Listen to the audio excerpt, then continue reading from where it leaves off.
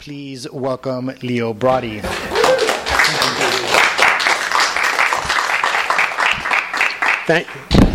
Thank you, David.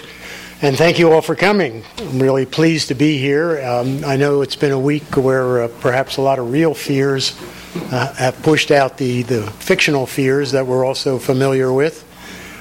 Jeff and Kathleen arriving just at the right time.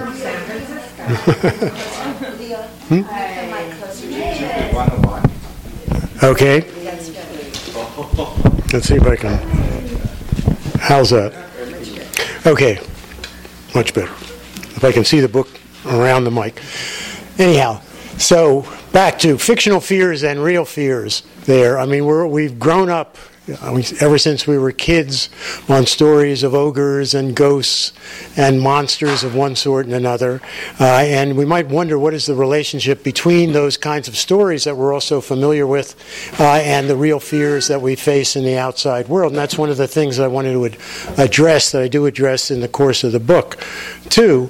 That is how we take so many of those images from the past and project them onto the realities that we face there. And I think you can see a lot of evidence of that in the presidential campaign that we've all been through. The way in which, Trump as Frankenstein, Hillary as witch, Cruz as Satan. I mean, it's all this kind of repository of imagery that goes way back, and that we instinctually and emotionally feel is relevant there, that really tugs at our feelings there. Really what the premise of the book is about is that fear is an emotion that we all have in a variety of ways. But what shapes fear? What turns fear into shapes that we can recognize rather than just being kind of free-floating anxiety about things? And what I tried to do in the book is to try to look at the history of fear. I mean, this is one of the things that has fascinated me in my other books as well, just the history of emotion. We feel that we have emotions, and we know we have emotions and that they're immediate. We have emotions of love, we have emotions of aspiration, we have emotions of fear there, and we don't think that they have a history. But my interest is really in their history, in the history of the ways that those emotions are shaped. So one of the books that David mentioned, The Frenzy of Renown, is about the history of fame and the idea of aspiration over the millennia, over the centuries, and how it changes depending on what kind of culture it appears in. And the From Chivalry to Terrorism book is about the relationship between war and ideas of masculinity and how they change too. Again, what does it mean to be a man? What is the feeling of masculinity and how it's reflected, let's say, in ideas about nationalism, ideas about citizenship, ideas about war as well there. So this book is about fear, as I've said, and I should mention we're still in the kind of penumbra of a couple interesting anniversaries that happened last week. On Halloween, you may know, was the 399th anniversary of the Protestant Reformation, of the moment when Martin Luther nailed the 95 Theses to the door of the church in Wittenberg there. And also that's October 31st, Halloween. On November 1st, All Saints' Day, is the 261st anniversary of the Lisbon earthquake, which took place in 1755. And those two dates in history are significant for me and significant for the book for a couple of reasons. One, the Reformation, the splitting of Christianity, of European Christianity into Protestantism on the one hand and Catholicism on the other, the breaking down of the Universal Catholic Church into Protestantism there, created a situation in which the idea of who really had an access to the invisible world, who could stop demons, who could summon up angels. Could Protestants do it better than Catholics? Could Catholics do it better than Protestants? I mean, that was a real issue there. It was a theological issue, and it was an issue on the level, of the Sunday sermon in these various places. The fire and brimstone sermons, let's say, that so many Protestant ministers specialized in. Now, To me, this is a reason why the 17th century, in particular, is the century of the great witch hunts there. This is in the wake of the 16th century and the Protestant Reformation there, and this kind of combat that I'm talking about. So the idea of who is a witch, who can better determine who a witch is, this is, of course, there are witches before this, there are witches in the Middle Ages, but the idea that the witch is always a malevolent follower of Satan in a kind of worldwide conspiracy against Christianity is really much more. It comes in the wake of the Reformation. It's much more a 17th century idea. And, of course, I'm sure you're all familiar with the Salem witch trials, let's say, in 1692, which is like, the pure American version of this. Now, what about the Lisbon earthquake? The Lisbon earthquake, 1755, as I mentioned, is, of course, a physical event. It happens on November 1st, All Saints' Day. It happens in Lisbon, in Portugal, which is considered all through Europe to be the most pious country in Europe there. And, of course, it occurs early in the morning when people are at church, and all those churches fall in on them and kill them. Something between 10,000 and 100,000 people are killed in the earthquake and the tsunami that follows this earthquake. So the churches all were destroyed. The red light district, however, was spared. What are we, what were, not we, but what were the people at the time supposed to make of this event? What was God saying? I mean, we're still in a culture at this point there where people are wondering, and especially in a pious country, what is God's message? What are the messages of external events? The messages of physical events like that, material events. So some people said, the Jesuits, who were the main religious power in Portugal, said, we're not pious enough. We're not believing enough. We're too backsliding. Other people said, no, that's not the reason. The reason is because that we're trading too much with the English, and they're infidels. And there's a whole host. There's 7, 8 major different interpretations. So this whole question of interpretation, what is the relationship between events in the physical world, the world that we experience directly, and events in the invisible world, the supernatural world, is a crucial issue. Now, we're far enough along in 1755 that actually there's an embryonic seismology happening as well. So, and people are saying, oh, well, it's all natural forces. And this is, why part of the title of the book is it's on ghosts, witches, vampires, zombies, and other monsters of the natural and supernatural world. We certainly have a lot of natural monsters around. I got an email the other day from someone who had read the book and who was a great buff of the Loch Ness Monster and wanted my opinion of what I thought of the Loch Ness Monster. I mean, there's Sasquatch, there are all sorts of natural monsters there. Now, part of the structure of the book is that a major part of the structure of the book is that I try to distinguish 4 monsters that to me are the basic kinds of monsters that the other monsters all grow from. They're frequently amalgamated as they develop over the years. But all 4 of them, in different ways, are about fears that arise in the 18th century around this time, fears of the modern. Fears of change, fears of technology, fears of the future in a whole variety of ways. And the 4 monsters are this. The first is the monster from nature. I mean, this is very clearly a kind of Loch Ness, King Kong, Godzilla, that kind of monster that comes up there that proves, in fact, that we don't have control over nature. Remember, the 18th century is also called the Enlightenment. This is a time when people are doing scientific experiments. Well, they started in the 17th, but it really gathers force in the 18th century. They're trying to understand the physical world, and also in a kind of somewhat imperial, perhaps bragging way, say that finally human beings will have control over that material world and be able to turn it to their own uses in some way. But the monster from nature, in a way, says, no, you can't. There is always going to be something in nature that will, in fact, tell you you're wrong.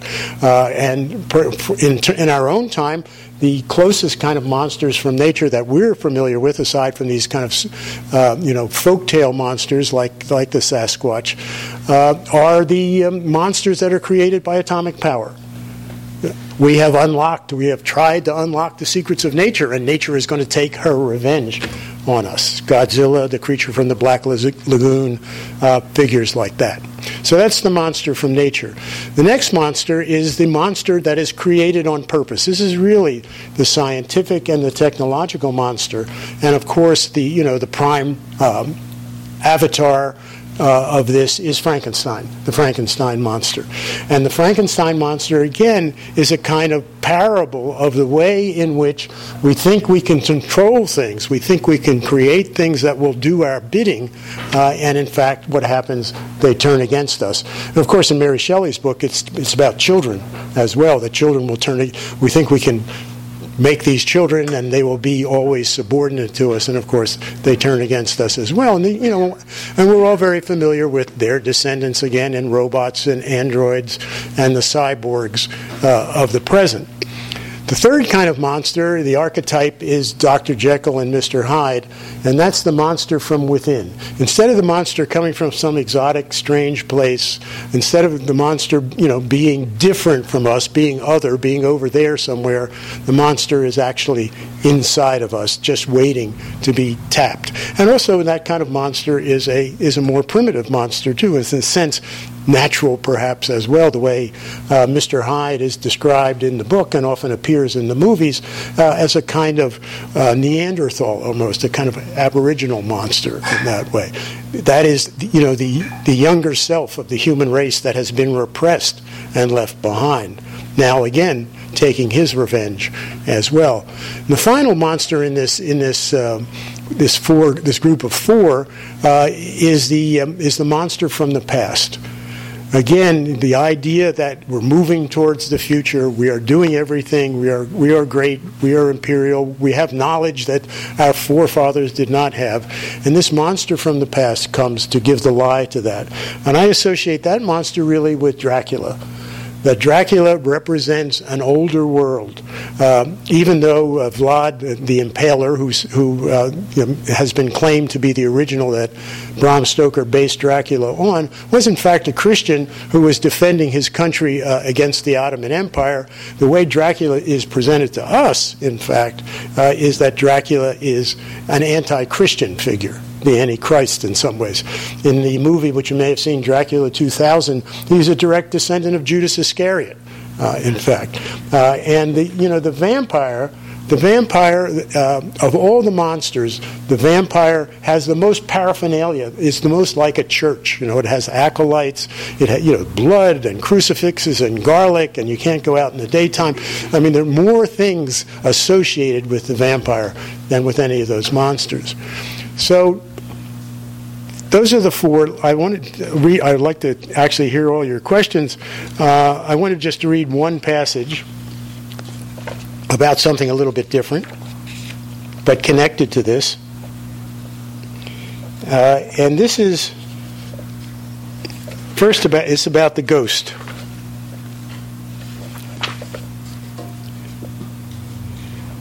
People were very confused about ghosts in the Middle Ages. There was a great deal of belief, but in fact there was a great deal of disbelief as well, especially when ghosts appeared in dreams. Part of the problem was the often contradictory ways the ghost was described, either in theological terms or popular narratives or visual arts. The contrast between just saying there is a spiritual world and then trying to imagine it, to make it concrete. As Dante in the Inferno vividly depicted the torments, fires, and personnel of hell. Thus, ghosts from the 12th to the 15th century were variously described as resembling Lazarus, looking the same as they were when they were alive, in the form of a naked child, as a phantom in a shroud or a white sheet, or as a decomposing cadaver or skeleton, or as invisible. Of course, now it's all the white sheet stuff that we've devolved on, but these are all these different ways. Is the ghost appearing the same way the ghost appeared in life? Is the ghost looking different? Is the ghost looking like a skeleton or what? Leaving aside the apparitions of the dead who appear because they're summoned by a medium or necromancer who professes a special connection to the world of the dead, what I might call the voluntary or freelance ghost often has a very specific agenda, whatever the religious context in which he or she materializes. Now, ghostly gender is another issue that requires speculation, for without a physical body, why have gender, or race for that matter, or any other fleshly distinction? In a Christian or Shinto or Islamic context, such ghosts often appear for purposes of revenge or to complete unfinished business. Perhaps they've been murdered. Perhaps they desire to settle scores with the sinful, either for their own purposes or because they were sent from heaven to redress wrongs. Blood will tell, says the old adage, even if only the killer hears the beats of the telltale heart. But such locally vengeful ghosts also serve, in a religious context, a wider function, and many older ghost stories seem bent on elucidating specific points of religious doctrine, especially about the nature of sin. Ghosts represent an admonition, a warning that proper ritual has not been fulfilled. It isn't so much the murder itself as the lack of a proper sermon and a gravesite to honor the dead. In this way, the ghost serves as a defender of religious orthodoxy, seeking revenge on the living because the proper forms have been ignored. For these reasons, ghosts are often the denizens of a particular place, and now, of course, whole television reality shows are based on recording electromagnetic fields, spots of heat and cold, or ultrasonic sound among the archipelago of haunted spots. Invariably, there is some tale of tragedy or crime that explains why this particular place is haunted, although never why another place is not haunted. And then one final passage, just about this whole question of the relationship of religions, the new religions to the religions of the past, and particularly the relationship of Christianity to paganism. To the extent that popular culture is, as is so often called, escapism, we can reasonably ask what we're supposed to be escaping from. The answer might lie in its ability to simultaneously arouse fears, allay them, but never quite extinguish them.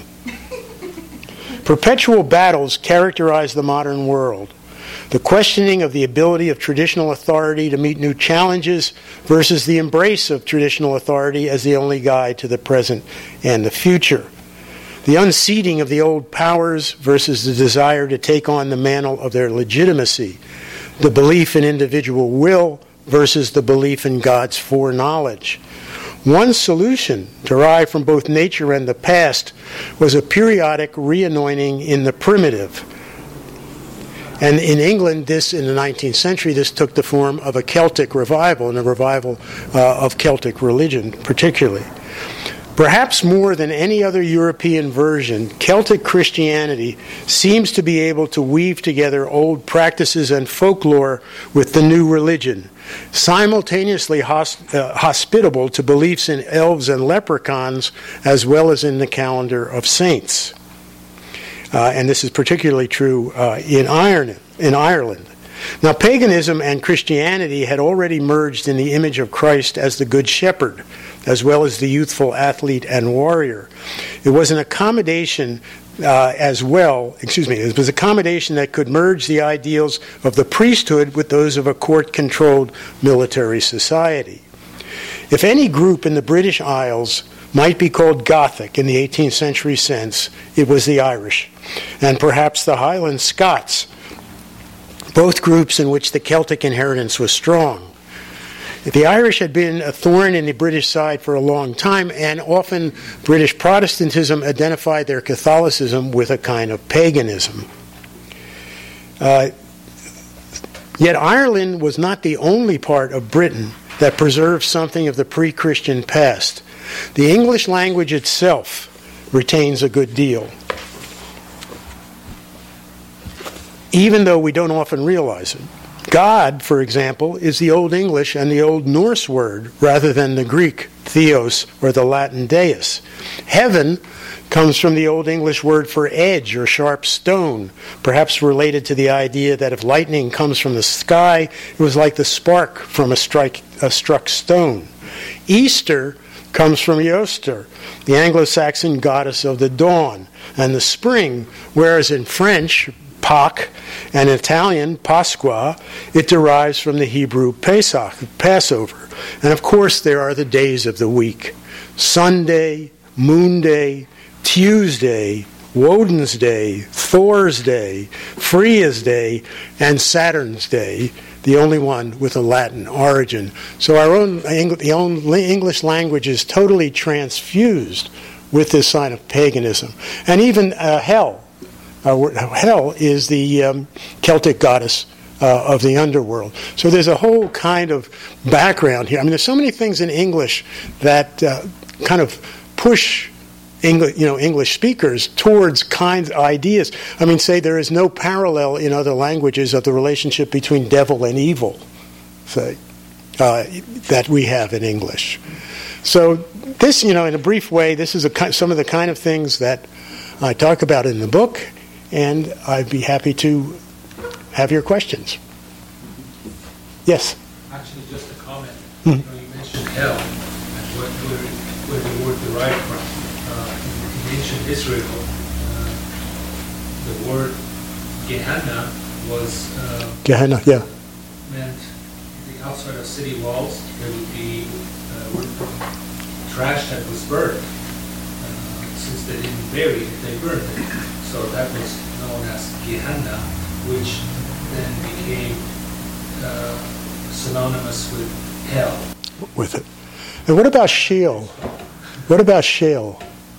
Isn't that another word for the Hebrew underworld? S-H-E-O-L, I think. Sure. Yeah, I have heard of I'm not. Yeah.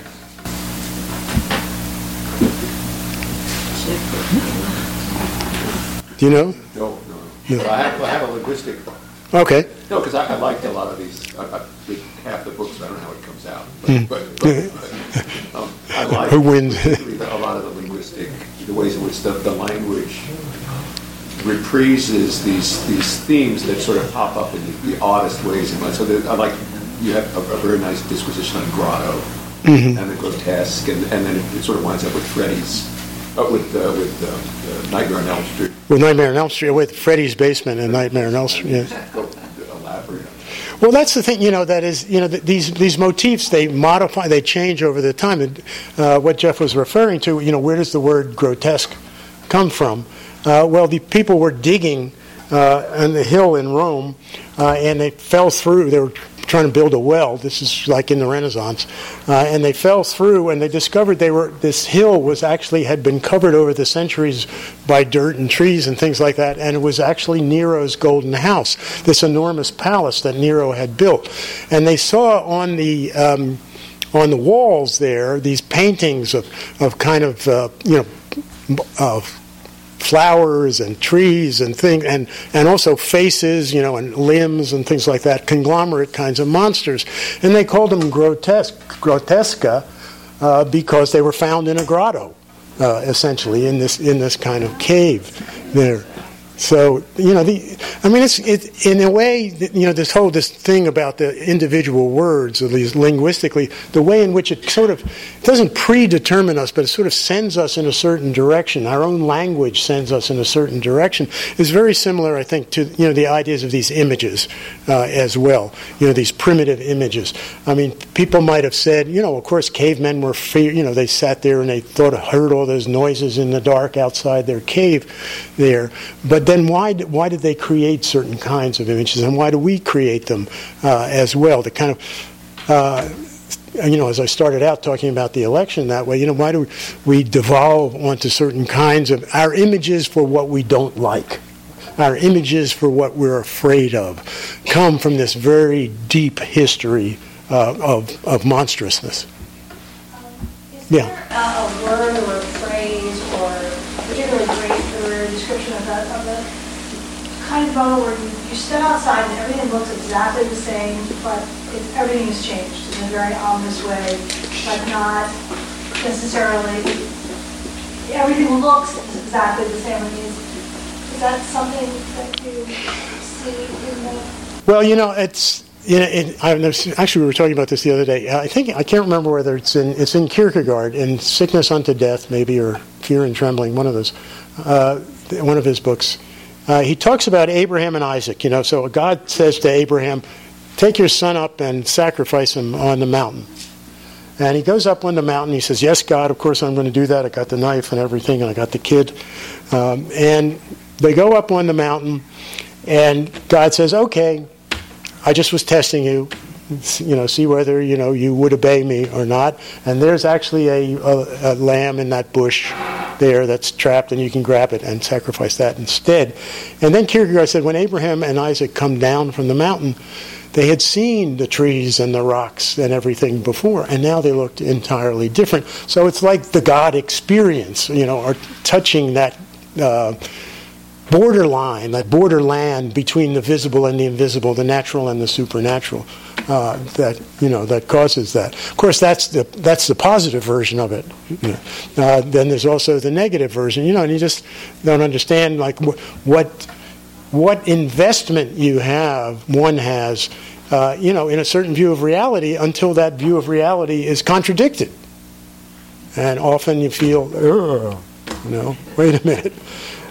Can I re-examine my own assumptions somehow, or am I going to stick to the previous view of reality? Yeah. So then the zombies, can you talk about zombies? Oh, yeah, sure. Because we seem to move from vampires to zombies, so there's always a fashion, right? The culture. And zombies, thank you. Great question. And because zombies are so pervasive now, and zombies have a history too. Zombies sort of start out in the 1930s. The United States is occupying Haiti. It had military presence in Haiti, and there becomes a kind of familiarity with Caribbean culture, Caribbean religion, and things like that. At that point, there's a Voodoo Macbeth that Orson Welles puts on, for example, in the 1930s. There, and of course, there's Eugene O'Neill's Emperor Jones, which is not quite about zombies, but still it's about interest in Haiti. Now, of course, the zombie figures in the Caribbean are black, African American. So this stays that way when Hollywood takes it over. The first zombie movie I think is called The White Zombie, oddly enough. Another white co-optation of black culture. It started with Bela Lugosi, who is going to turn how does it go? I think is he turning a young man into a zombie because this woman is in love with her and he's rejected her. So as a zombie, he'll like her better. I don't know. Anyhow, so this kind of keeps the zombie going there into the 1940s and 1950s. A lot of zombie movies there. There's even a drink called the Zombie, a rum drink called the Zombie at this point. 1960. This is George Romero. If one person changed the image of the zombie, it's George Romero in Night of the Living Dead. And George Romero was making movies in Pittsburgh. It's like really outside the Hollywood system.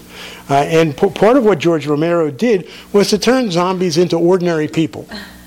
Ordinary people who were just going to come and wanted to chew you up in kind of an ogre-y way. The eat the brain stuff comes much later. Eating the brain specifically, I think, there's a little Alzheimer thing in that too. Worried about getting our brains eaten there.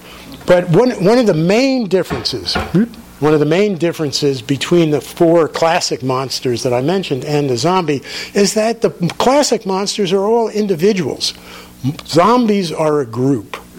So it's about the fear of groups, and whatever group you'd like. Is it about the fear of illegal immigrants? Is it about the fear of Islamic fundamentalists? Is it about the fear of Republicans or Democrats or whoever? Or mall shoppers. Or mall. Well, this is what, it starts out that after Night of the Living Dead, 10 years later, Romero makes Dawn of the Dead, and they're all consumers. It's about a consumer. It's a blind consumer society, and they go to the mall, and they fall into the fountains of the mall, and they try to get into the stores to buy things.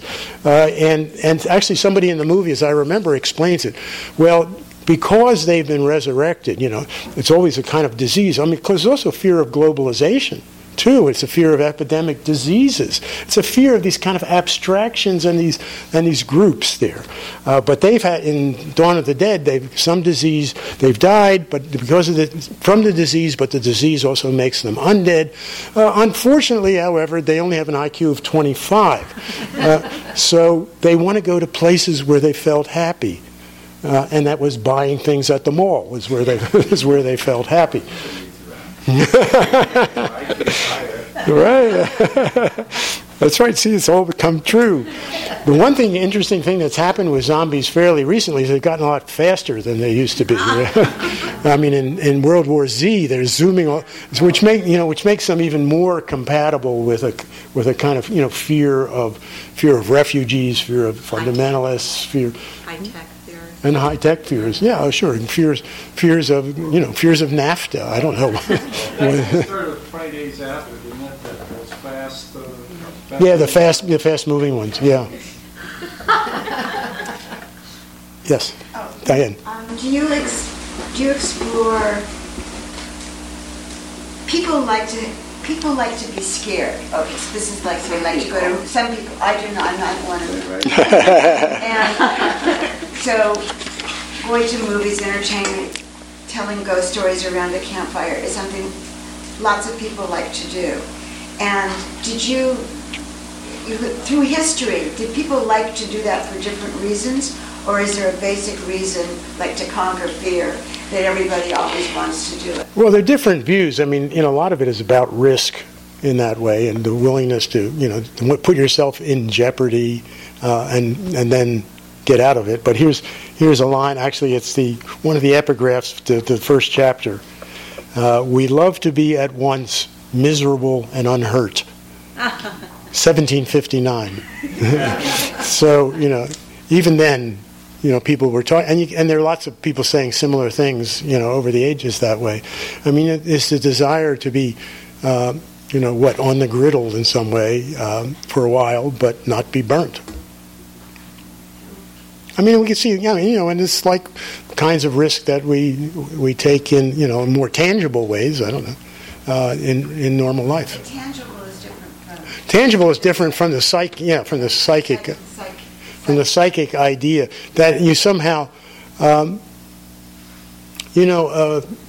there's a scene, I don't know, it reminds me, in Moll Flanders, Defoe's novel, Moll Flanders, there's a scene in which she has she's stolen a very valuable watch from a little girl.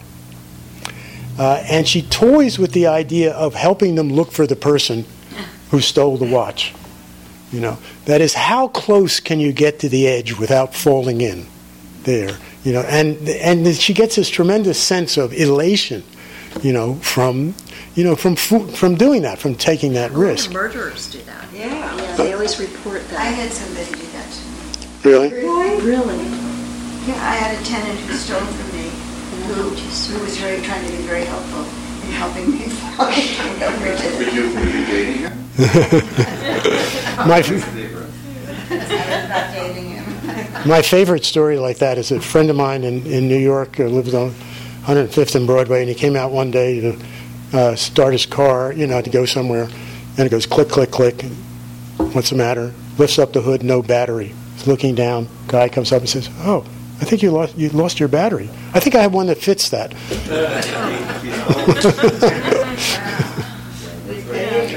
So Clifford. So going back a little earlier to the sort of aspects of language and particularly English and various kinds of coinages of certain things that are with us now. I just wondered, are there contemporary examples? And by contemporary, I mean, the language is rapidly changing, as it always was, but that seems a sense that there's all these new words that are coming out of nowhere because of various memes on the internet and what have you. Are some of them in the sort of horror area that are growing? I don't think so. I mean, and I would sort of say that the premise of the book is that they're not, in a sense that because they're so deep rooted here, they're deep rooted in folk tales, they're deep rooted in ancient superstitions and fairy tales and things like that, that it's much more likely that instead of coining a new word for something, that you'll just do some variation on an old word that way. I mean, in the same way that the zombies are kind of variation on the past, or they're enormous. Part of what's, and actually the last chapter is about this. There's a tremendous exploration of changes in all of these forms because of the movies. And starting out with the movies, there's so many different. That is, they're established in literature, they're established in writing there, and there's certainly plenty of them, from the 18th century through the 19th century. But when the movies come in, wham, quantum leap forward. There are so many different variations on this. Early Frankenstein movies, early vampire movies, things like that, because the illusionism of the movies really speaks to this whole relationship between the visible and the invisible world. Can you really see it? Is it really there or not? What is actually happening? I mean, is it a fiction or is not? I mean, that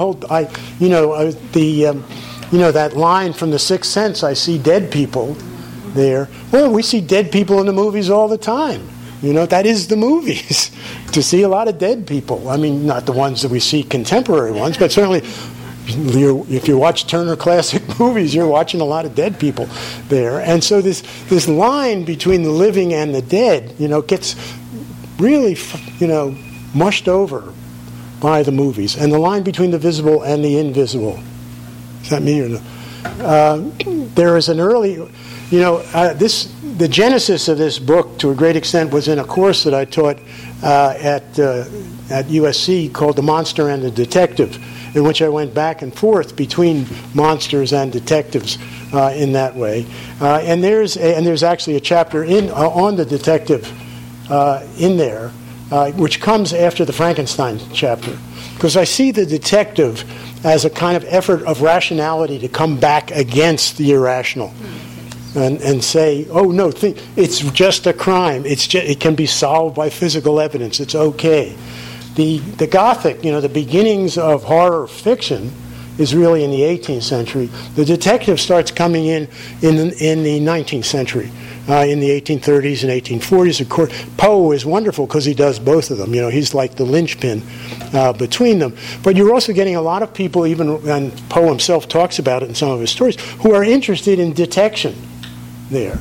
The ways in which the beginnings of Scotland Yard, the beginnings of investigative detection is going on. And the whole idea of detection is to say, no, there is no invisible reason. There is no supernatural reason for this. There is a natural reason, and I will find it.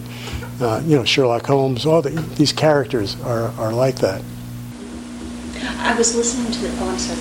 Yeah, Damien, I think you were next. During the Inquisition era, minority communities in Europe, they were living in constant fear of dying, at the hands of the inquisitors and their agents and mobs. Mm-hmm.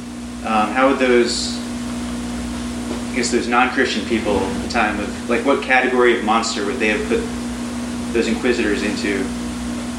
And also, minority communities of today, could you apply that same fear to the way that they view those Trump supporters that have guns and badges? Well, I think any of the people that you fear, you use a kind of a group of images, to try to understand them, and to the extent that, certainly the Inquisitors are a real fear, but there are also other kinds of, perhaps more paranoid fears in other areas too. And the thing about paranoia is that paranoia is very similar to art, Paranoia makes sense of things. Art has a beginning, middle, and end. Paranoia is, in a certain sense, very consoling. It says, yes, there is a plan, there is a behind the world, and I know what it is. And I'm afraid of it, but I know it exists. So at least there is coherence. It's a search for a kind of coherence, which may not be there. But in terms of the Inquisition, the British Gothic are very fascinated by the Inquisition. In fact, one of the books that I talk about in here called The Monk, which comes out in 1796, written by. It's interesting how many of these books are written by young people. guy who wrote The Monk was 19. Mary Shelley was about 18 or 19 when she wrote Frankenstein. I mean, it's something about a young person's vision of these things. But The Monk is filled with inquisitors and, churches with catacombs and rotting corpses and things like that there. And it's very, very stimulating. I mean, that is the imagination of England, a Protestant country, about this, this Catholic world, because it's also set about 100 years before the time that it's written as well. The idea of that fascination, in a sense, it's back to Diane's question. It's about risk. It's about. A lot of popular culture does that. A lot of movies do that. They put us in a situation that we would never actually be in our regular lives, and we're in jeopardy. We're trying to escape from a concentration, whatever we're trying to do, whatever the characters that we're identifying with are trying to do, and then by the end, it's over. It's made into a nice package. I have been observing very interesting phenomena all around. Whether people are behind the wheel, maybe at a library, maybe walking down the street, people seem to be in a zombie-like trance. Staring at their phones. Yeah. Yeah, so there's no eye contact. Right. Well, that's just another part of the whole look too. One more question, and then yes, Bob. I was wondering some modern day twist literary and film on monsters. I wondered if you'd comment on. I'm going to give you two examples. Childhood's End, Arthur C. Clarke has the good alien is actually the devil, comes down. Looks like the devil. And in Philip Pullman, the witches are good, not for bad. I just wondered, is that a modern day twist, or were there other examples where? Well, there certainly were a lot of good witches in the old days too. I mean, the good witch was, what were witches? To a great extent, witches were a kind of pre-medical doctors, essentially. There were people who knew herbs and flowers and plants and things like that. They knew ways to, there had been traditional ways of curing disease and things. I mean, the curandera now, do a similar thing. And so there were good witches, and then, the difference between a good witch and a bad witch was a bad witch somehow was using those powers to do negative things. Yes, I'm going to, make sure my neighbor's cow doesn't give milk or something like that, so my cow will, be the only one in the neighborhood that's good there. But the difference, the change with the 17th century is that with this, as I was, arguing after the Reformation, is to make the witches into this conspiracy, this cult conspiracy there, with Satan at its head, that is in combat with the church. I mean, they weren't just isolated people in the countryside there. They were actually, and I have to say that there's a certain amount of skepticism about this, even in the 17th century, that people can believe in witches and at the same time say, well, they're not guilty of these things. But the more overwhelming side of it is to see them. I mean, silly things, happen. Let's say, witches meet in a coven, and they meet in a place where they're going to get together and talk about their witchery. How do they get to that place? Well, maybe they ride broomsticks to get. I mean, all these things get kind of back-formed, invented in order to justify this fear. Well, fear is a good place to end. It's a place we start. In the light of the last few days, there's one observation you make up about birtherism and the changeling. Oh yeah. Well, I think that's another way in which older ideas are brought, that have an emotional weight to them, are brought there. It seems the whole birther thing to me was saying, wasn't, on the surface it was saying Obama was born in Kenya. But I think mythologically what it was saying was that he was a changeling, that in fact he was a demon child there. And changelings are in fact born of a part human and a part supernatural being there too. Now, I mean, more extreme versions of this, where there was some blogger was saying that, in fact, if you get close to either Obama or Hillary, they smell from sulfur. Oh, and also, yes, and Obama attracts flies. Why? Now, what does that mean? Well, he's Beelzebub, the Lord of the Flies, there too. So, I mean, again, depending, when you're hurling invective, let's say, at an opponent there, one of the most effective ways of doing it is to use these ancient images that already have that connection to people's fears. But thanks to you all for coming.